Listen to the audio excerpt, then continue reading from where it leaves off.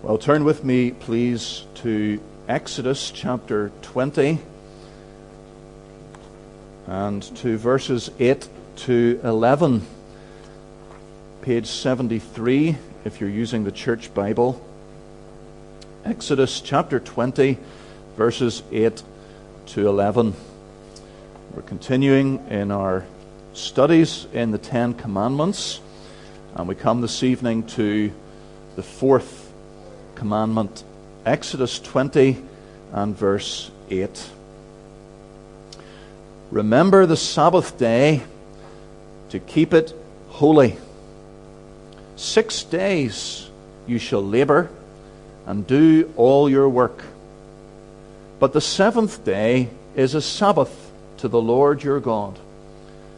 On it you shall not do any work, you or your son or your daughter, your male servant or your female servant, or your livestock, or the sojourner who is within your gates. For in 6 days the Lord made heaven and earth, the sea, and all that is in them, and rested the seventh day. Therefore the Lord blessed the Sabbath day and made it holy. The fourth commandment is the longest of the 10 commandments, and it is one of only 2 positive commands. It is also the most controversial of the 10 commandments. It is, and has been for a long time now, being attacked from the secular world around us. It's really almost indistinguishable now in many respects from the other 6 days of the week, thanks to increased Sabbath trading. When I was a boy, hardly any shops at all were open on the Lord's Day. That's completely changed now. It's a day in the world for leisure and for sport and for holidaying and for travel.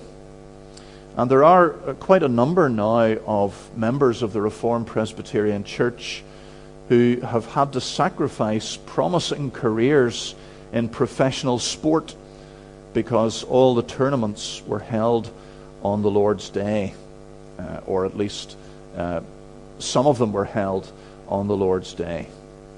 For many years, our children have found it hard, increasingly difficult, to be involved in weekend activities at school because the Sabbath day is simply disregarded. That has been the trend, and of course it's only going to get worse. But that's not really surprising. We expect that from the world, especially as it casts off any last traces of respect for the Christian values and ethos that has shaped our nation in the past. But far more worrying is the growing, and probably now the majority position, the neglect of the Sabbath day by the evangelical church. A new generation of Christians has grown up challenging the 2,000-year understanding of the first day of the week as the Christian Sabbath. And perhaps one of the most pivotal moments in that change was the publication of a very influential, intelligent book in 1982, edited by Don Carson, one of the most outstanding theologians and leaders of our day. A book entitled From Sabbath to Lord's Day.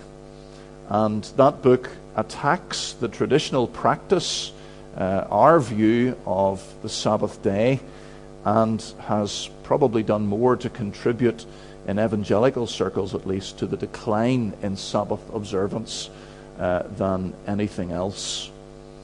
The observance of the Sabbath day is, well, has been for some time, become a distinctive principle almost of the Reformed Presbyterian Church. Some churches do hold to the Christian Sabbath in theory, churches that subscribe the Westminster Confession of Faith, for example, the Presbyterian Church in Ireland and others. And yet in practice, increasingly, vanishingly few evangelicals hold to this teaching.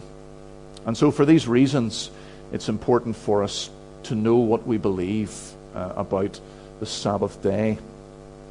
This sermon is really a little bit more of a lecture than a sermon, and I'm sorry about that.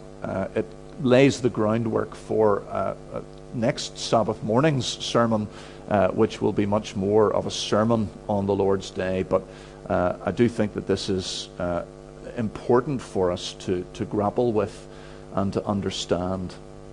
So, two things that I want us to think about this evening. First of all, the Sabbath attacked, and then secondly, the Sabbath defended. So, first of all, the Sabbath attacked. What's all the fuss about? Surely the fourth commandment is perfectly clear. Keep the Sabbath holy. Don't do any work on the Sabbath. This is a special day that is reserved for worship, a day on which no unnecessary work is to be done. We put aside our ordinary, legitimate leisure pursuits and we focus on the Lord. The New Testament church changed the Sabbath day from the seventh day of the week, Saturday, to the first day of the week, Sunday, to commemorate the resurrection of the Lord Jesus.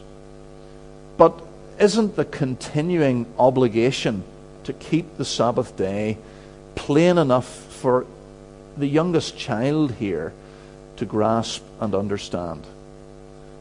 Why would we take one of the 10 commandments that were written on tablets of stone, symbolizing their permanence with the very finger of God? Why would we take one of those 10 commandments out of the context of all the others and try to keep the other 9? Surely that is a completely arbitrary thing to do. What reasons could any honest reader of Scripture have for abolishing the Sabbath commandment?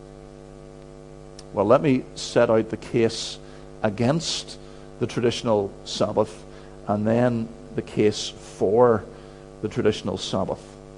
And there are many arguments, but I want to just mention the 4 main lines of argument that are offered as to why we don't need to keep the Sabbath holy in the way that Israel was commanded to do. And the first argument is that the Sabbath was just for the Jews. They say that the Sabbath was just for the Jews. This commandment to keep the Sabbath day holy was given here at Mount Sinai, when Israel was constituted as a nation. That's when it was given. Those are the people to whom it was given. It was given to the Jews.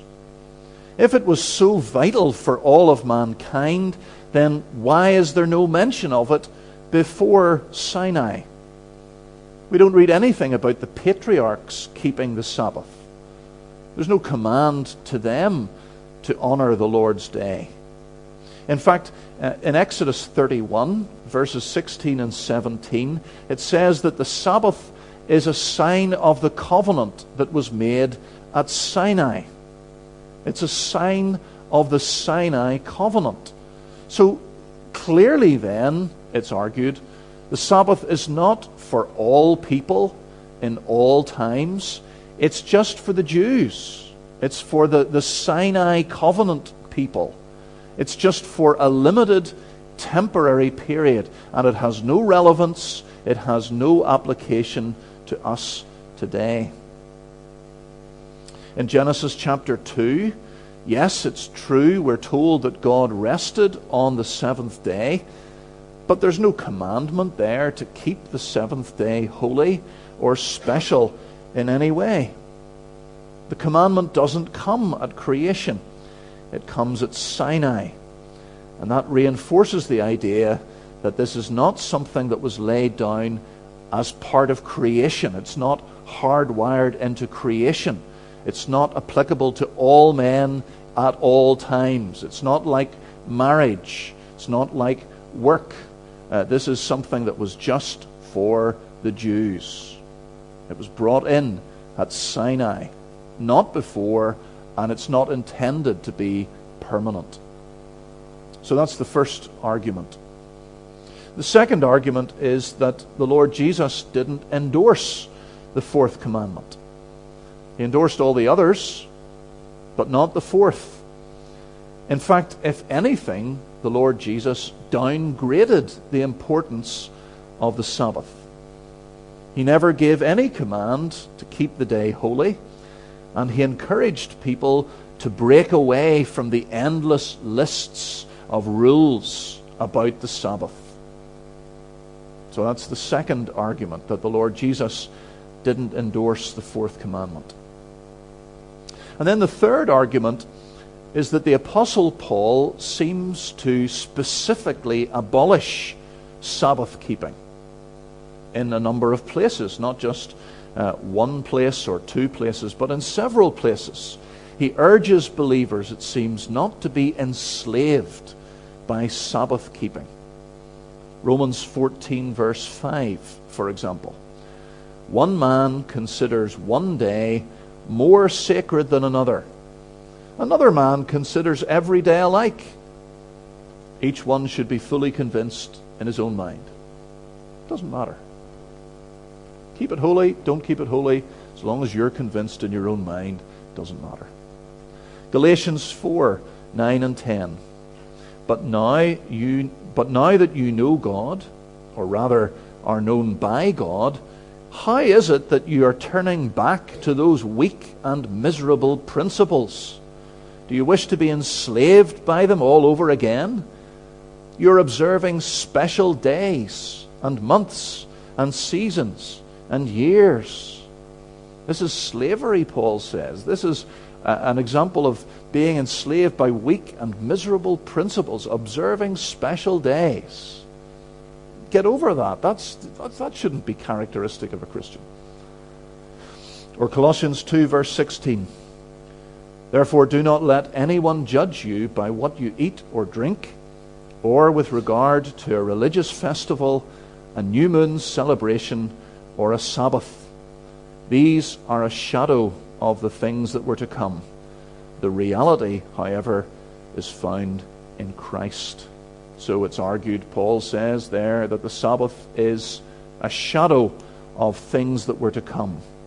Don't let anybody judge you if you keep it or don't keep it. Doesn't matter. So that's the third argument. Paul seems to abolish Sabbath keeping.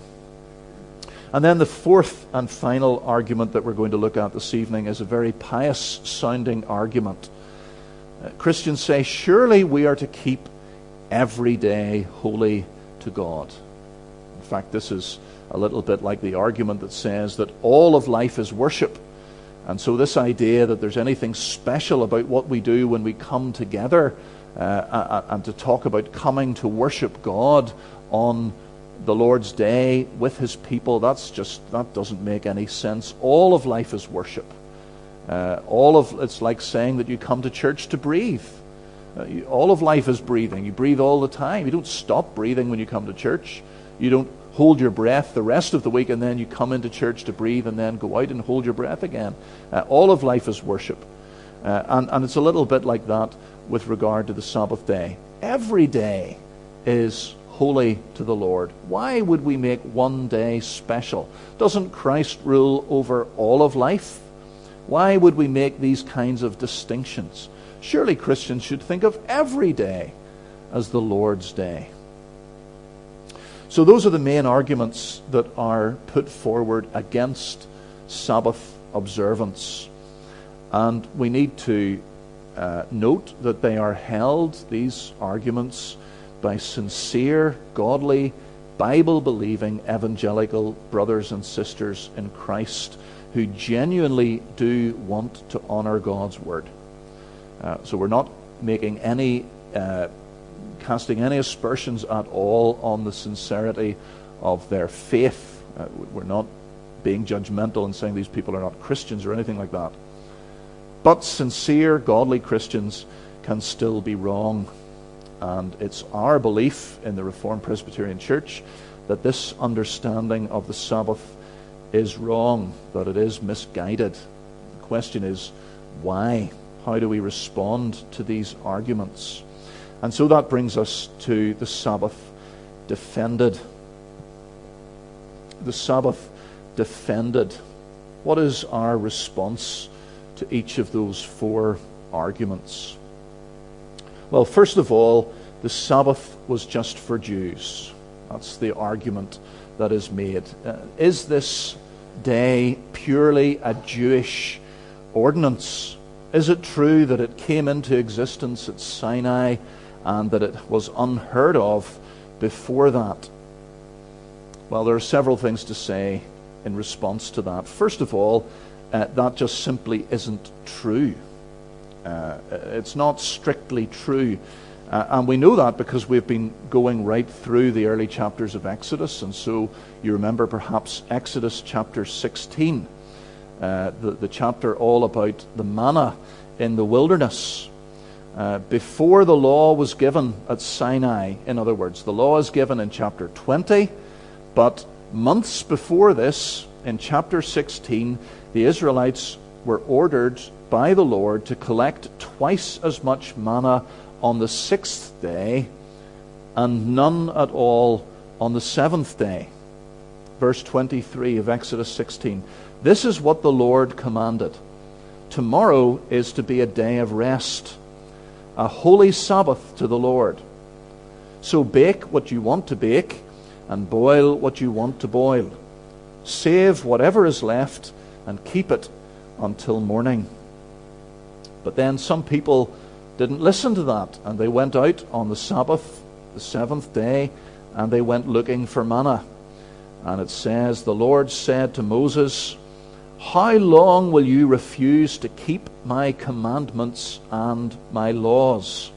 See, the Lord has given you the Sabbath.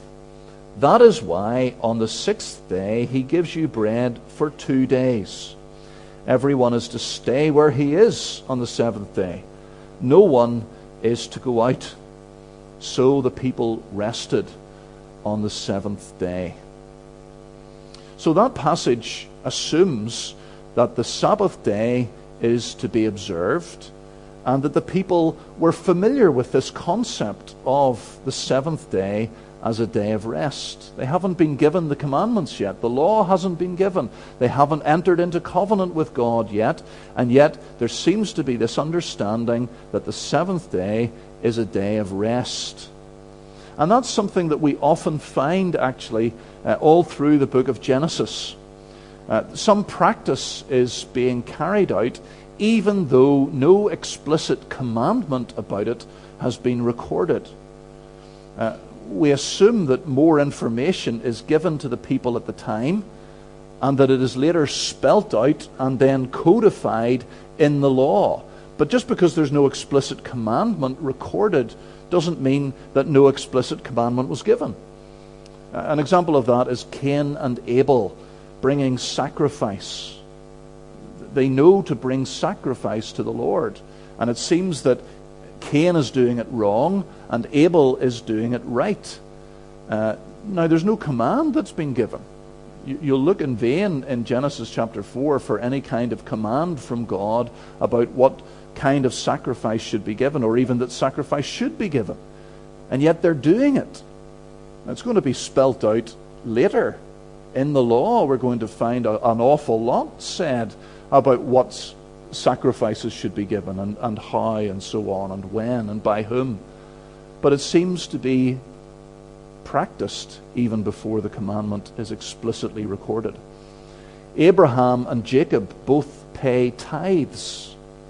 They're both tithing, even though there's nothing at all said about tithing until much later, when the law is given at Sinai and it's all written down. So that's one thing to say.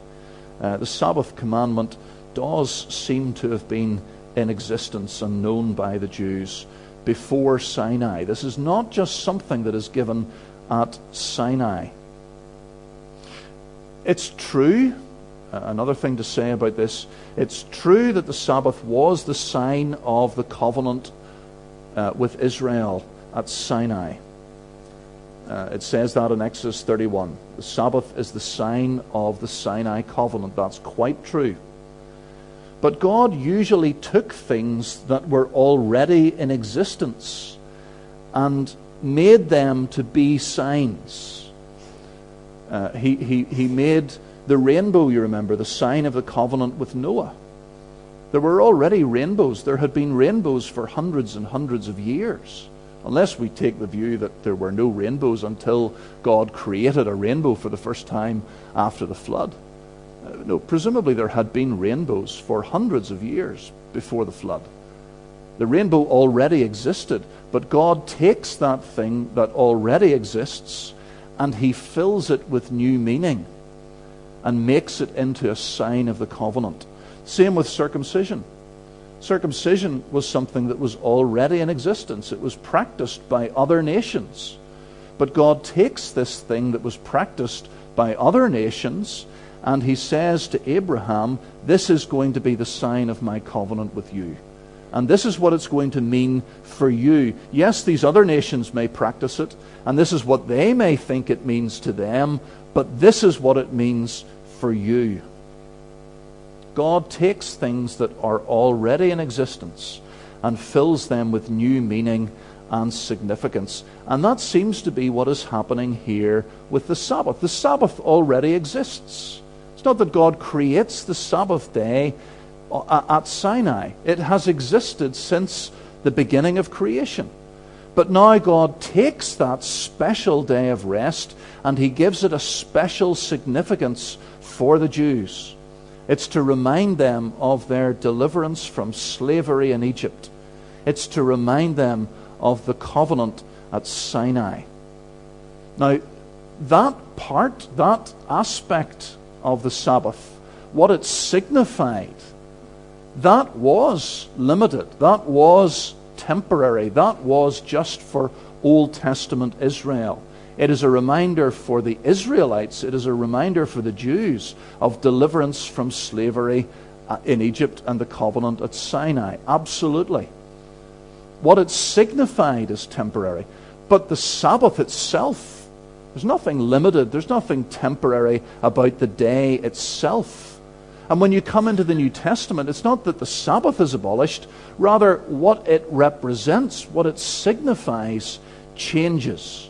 So that instead of being a reminder of redemption from Egypt, it serves now in the New Testament as a weekly reminder of our redemption from slavery to sin and our redemption in Christ and of the new life of his resurrection.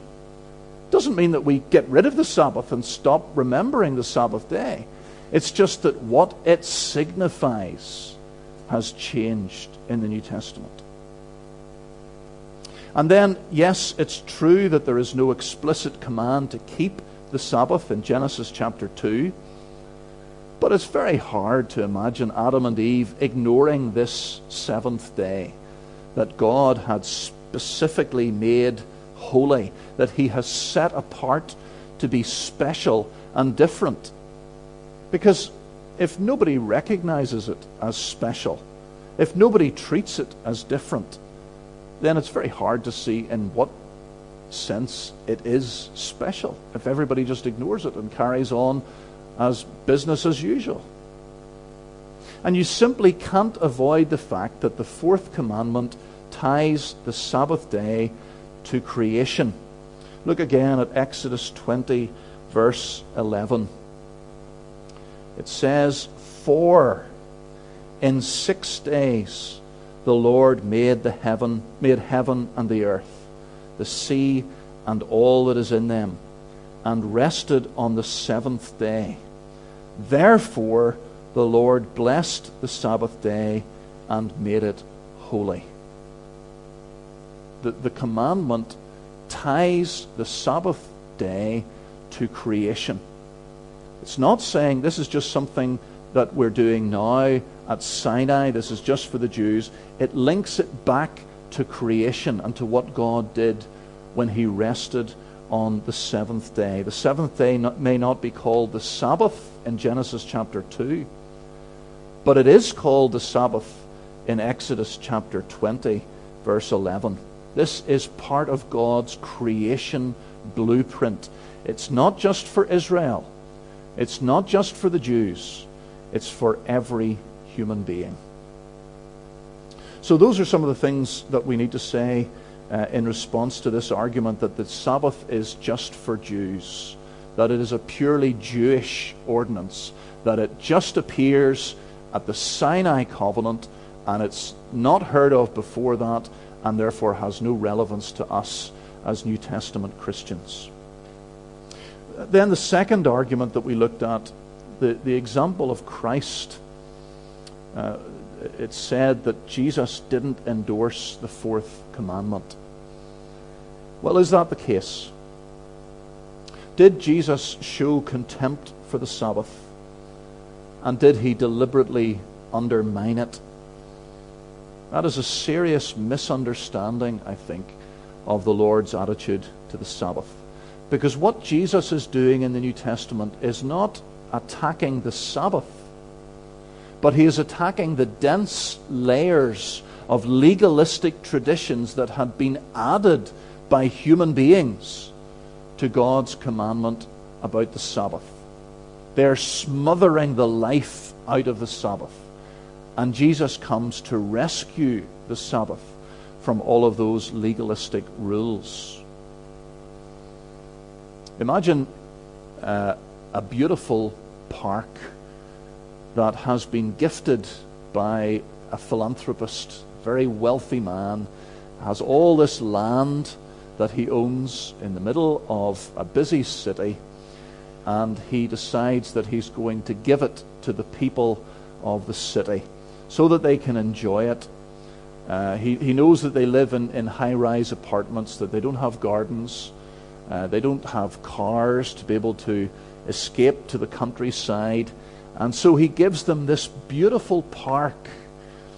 He's had it landscaped by the best landscape designers that money can buy. It's just beautiful. Streams and ponds and trees, and it's just the most beautiful place of refuge and peace. And it's for everybody in the city to enjoy. But then, over the years, the council of the city decide that the local riffraff coming in are spoiling the park with their lower class picnics and football games. And so they decide to pass a whole raft of rules. And they put up endless signs all around the park enforcing these rules. Keep off the grass. No ball games. No food. No drink. No loud music. No barbecues. None of these things are allowed. And more than that, then, they pay a whole army of workers, wardens, who are going to go round patrolling the park. And they're going to catch anybody who breaks any of these laws, and they're going to fine them. And so this beautiful park, this lovely paradise, which is meant to be a place where people can come and rest and relax and enjoy themselves and recharge their batteries, it becomes a horrible, horrible place. People are terrified to go anywhere near it. And that's exactly what generations of Pharisees had done to the Sabbath. They had taken this one beautiful, liberating command about this wonderful day that God had given for people to rest and to worship. And they have added hundreds and hundreds and hundreds of their own petty little detailed rules and regulations to God's original simple command. So that instead of being a delight, the Sabbath becomes an intolerable burden for people.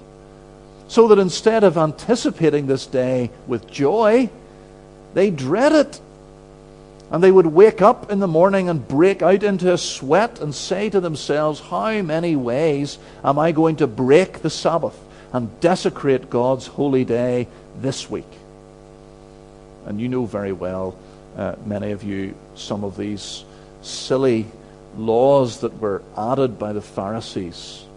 You could lift a chair across an earthen floor on the Sabbath day, but you weren't allowed to drag it, because if you drag it, you might plough a furrow in the ground, and that would be ploughing, and that would be work.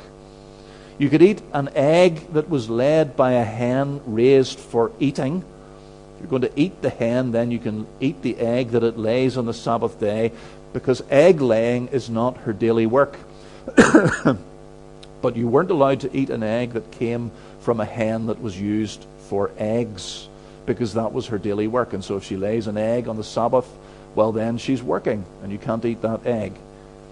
You were allowed to dip a radish in salt, but not for too long. There was a maximum number of seconds that you could dip the radish into salt, because if you left it in too long, you were pickling it, and that was work. You could throw something in the air and catch it with the same hand, but if you throw it in the air and catch it with the other hand, for some reason, that was regarded as work, and so that was forbidden. I wish I could say that I'm making these things up, but these things come straight out of the rabbinic writings. It is utterly ridiculous. They were totally missing the point of the Sabbath day. And what Jesus does in the New Testament is he comes to give the park back to the people. He doesn't come to get rid of the park. He doesn't say, let's demolish it and build some more high-rise apartments because we don't need the park anymore. No, he comes, as it were, to say we need this park more than we've ever needed it. But let's open it up and let's use it the way that it's meant to be used. He strips away the layers and layers of legalism that have built up over the Sabbath, so that the Sabbath can at last be seen again for what it was meant to be. A day of blessing, a day of joy, a day to benefit all mankind. Jesus comes and he abolishes the Pharisees' commandments about the day. He doesn't abolish the Lord's command itself. He corrects the abuses of the day, but there's nothing wrong with the day itself. All Jesus does is reaffirm the Sabbath day. The Sabbath was created for man, not man for the Sabbath. And then the third argument, that Paul gets rid of Sabbath keeping. What do we say about that? At first glance, it does look as though Paul is doing away with any need for Sabbath keeping, doesn't it? Those verses that I read do seem to sound like it doesn't matter. If you think you should keep the Sabbath, you keep the Sabbath, that's fine. We're not going to keep the Sabbath, and that's fine too. But that's not at all what these verses are teaching. The issue that Paul is dealing with is Judaism. Some Jewish Christians were insisting that Gentile Christians ought to keep all the rituals and all the rules of Old Testament Judaism. They ought to eat kosher food. They ought to adhere to ceremonial washings. They ought to keep all the various feasts and so on. And Paul is saying in these verses, no, all these things have been fulfilled in Christ. The issue has nothing to do with the Sabbath day. It is to do with Judaism. And so in Romans 14 verse 5 and in that verse from Galatians 4 that I mentioned, Paul doesn't actually even mention the Sabbath. He's talking about Jewish feast days that some Jewish Christians wanted to keep on celebrating.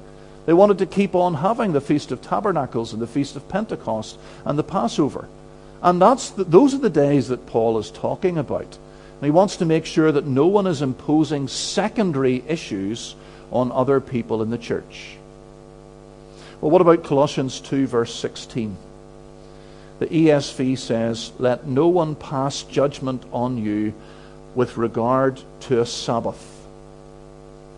Well, the word Sabbath there is actually plural in the original. It's not singular the way that the ESV translates it. What it literally says is, let no one pass judgment on you with regard to Sabbaths. It's not a reference, in other words, to the weekly Sabbath day, which is rooted in creation. Rather, these Sabbaths are explained by the other words in the verse. Religious festivals and new moon celebrations. In other words, it's another reference to Jewish feasts. The Jews called all these feasts Sabbaths. Pentecost, unleavened bread. These were all Sabbaths. And Paul says these were shadows of the thing that was to come in Christ. They're pointing forwards to the Lord Jesus. And now we don't need to keep these Sabbaths, these special festivals, because we're on this side of the cross and the resurrection. But the weekly Sabbath is different. Paul's not talking about the weekly Sabbath. That was never cancelled. That was never fulfilled by Christ, because it's a creation ordinance. And it's pointing forwards not to the work of Christ on the cross, but to the eternal rest of heaven. The Sabbath won't be abolished until we get to heaven, which is our eternal Sabbath. And then that last argument, which sounds very plausible and very pious, we should keep every day special. That's actually the worst argument of all. It's the one that has least to commend it. Because if we say that, then we're making ourselves wiser than God, aren't we? Because it was his idea to keep one day in 7 special. He knew that it's not good to keep every day the same, to treat every day as equal. In our weakness, in our frailty, he knew that it was good for us to have one day of rest a week to remember the Lord. Of course we live every day to God, but he is the one who says one day in 7 is special. So these arguments, I think, don't need to unsettle us. They shouldn't shift us from the historic position of the church as far as the Sabbath is concerned. But I do worry that when Christians hear these arguments, they use them as an excuse to do what they already want to do in their hearts. I fear that some Christians are glad to have a pretext to abolish the Sabbath, because they really don't want to keep the Sabbath anyway. And I worry that they have no interest in the Lord's day, because they have very little interest in the Lord. Their love for God is weak, and their devotion to him is cold. And so the thought of spending a whole day, giving God a whole day a week to worship and to fellowship with his people, that just terrifies them. And perhaps it's because they depend too much on the world for their happiness and their satisfaction and their fulfillment. They can't do without the world. They need their fix of the world. It's like taking a phone away from a teenager or younger or older, a person who is addicted to their phone. You take their phone away for a whole day, and they're appalled. I can't do without it. I need my phone. I need to check and see if I have any messages. I need to see if anybody needs a post to be liked. I need to see if they're liking my post. And there are Christians who are a bit like that when it comes to the world. Can't do without it for a whole day. I need the world, because that's what they love more than the Lord. I don't understand Christians who want to get rid of the Sabbath. Surely this is something that any Christian should find torturously hard to contemplate. You can go off and you can spend this day doing whatever you want. It's just like any other day. You can go to work if you want. You can go to the restaurant. You can go to the beach, and you can play games all day, and you don't need to worry about getting back for church.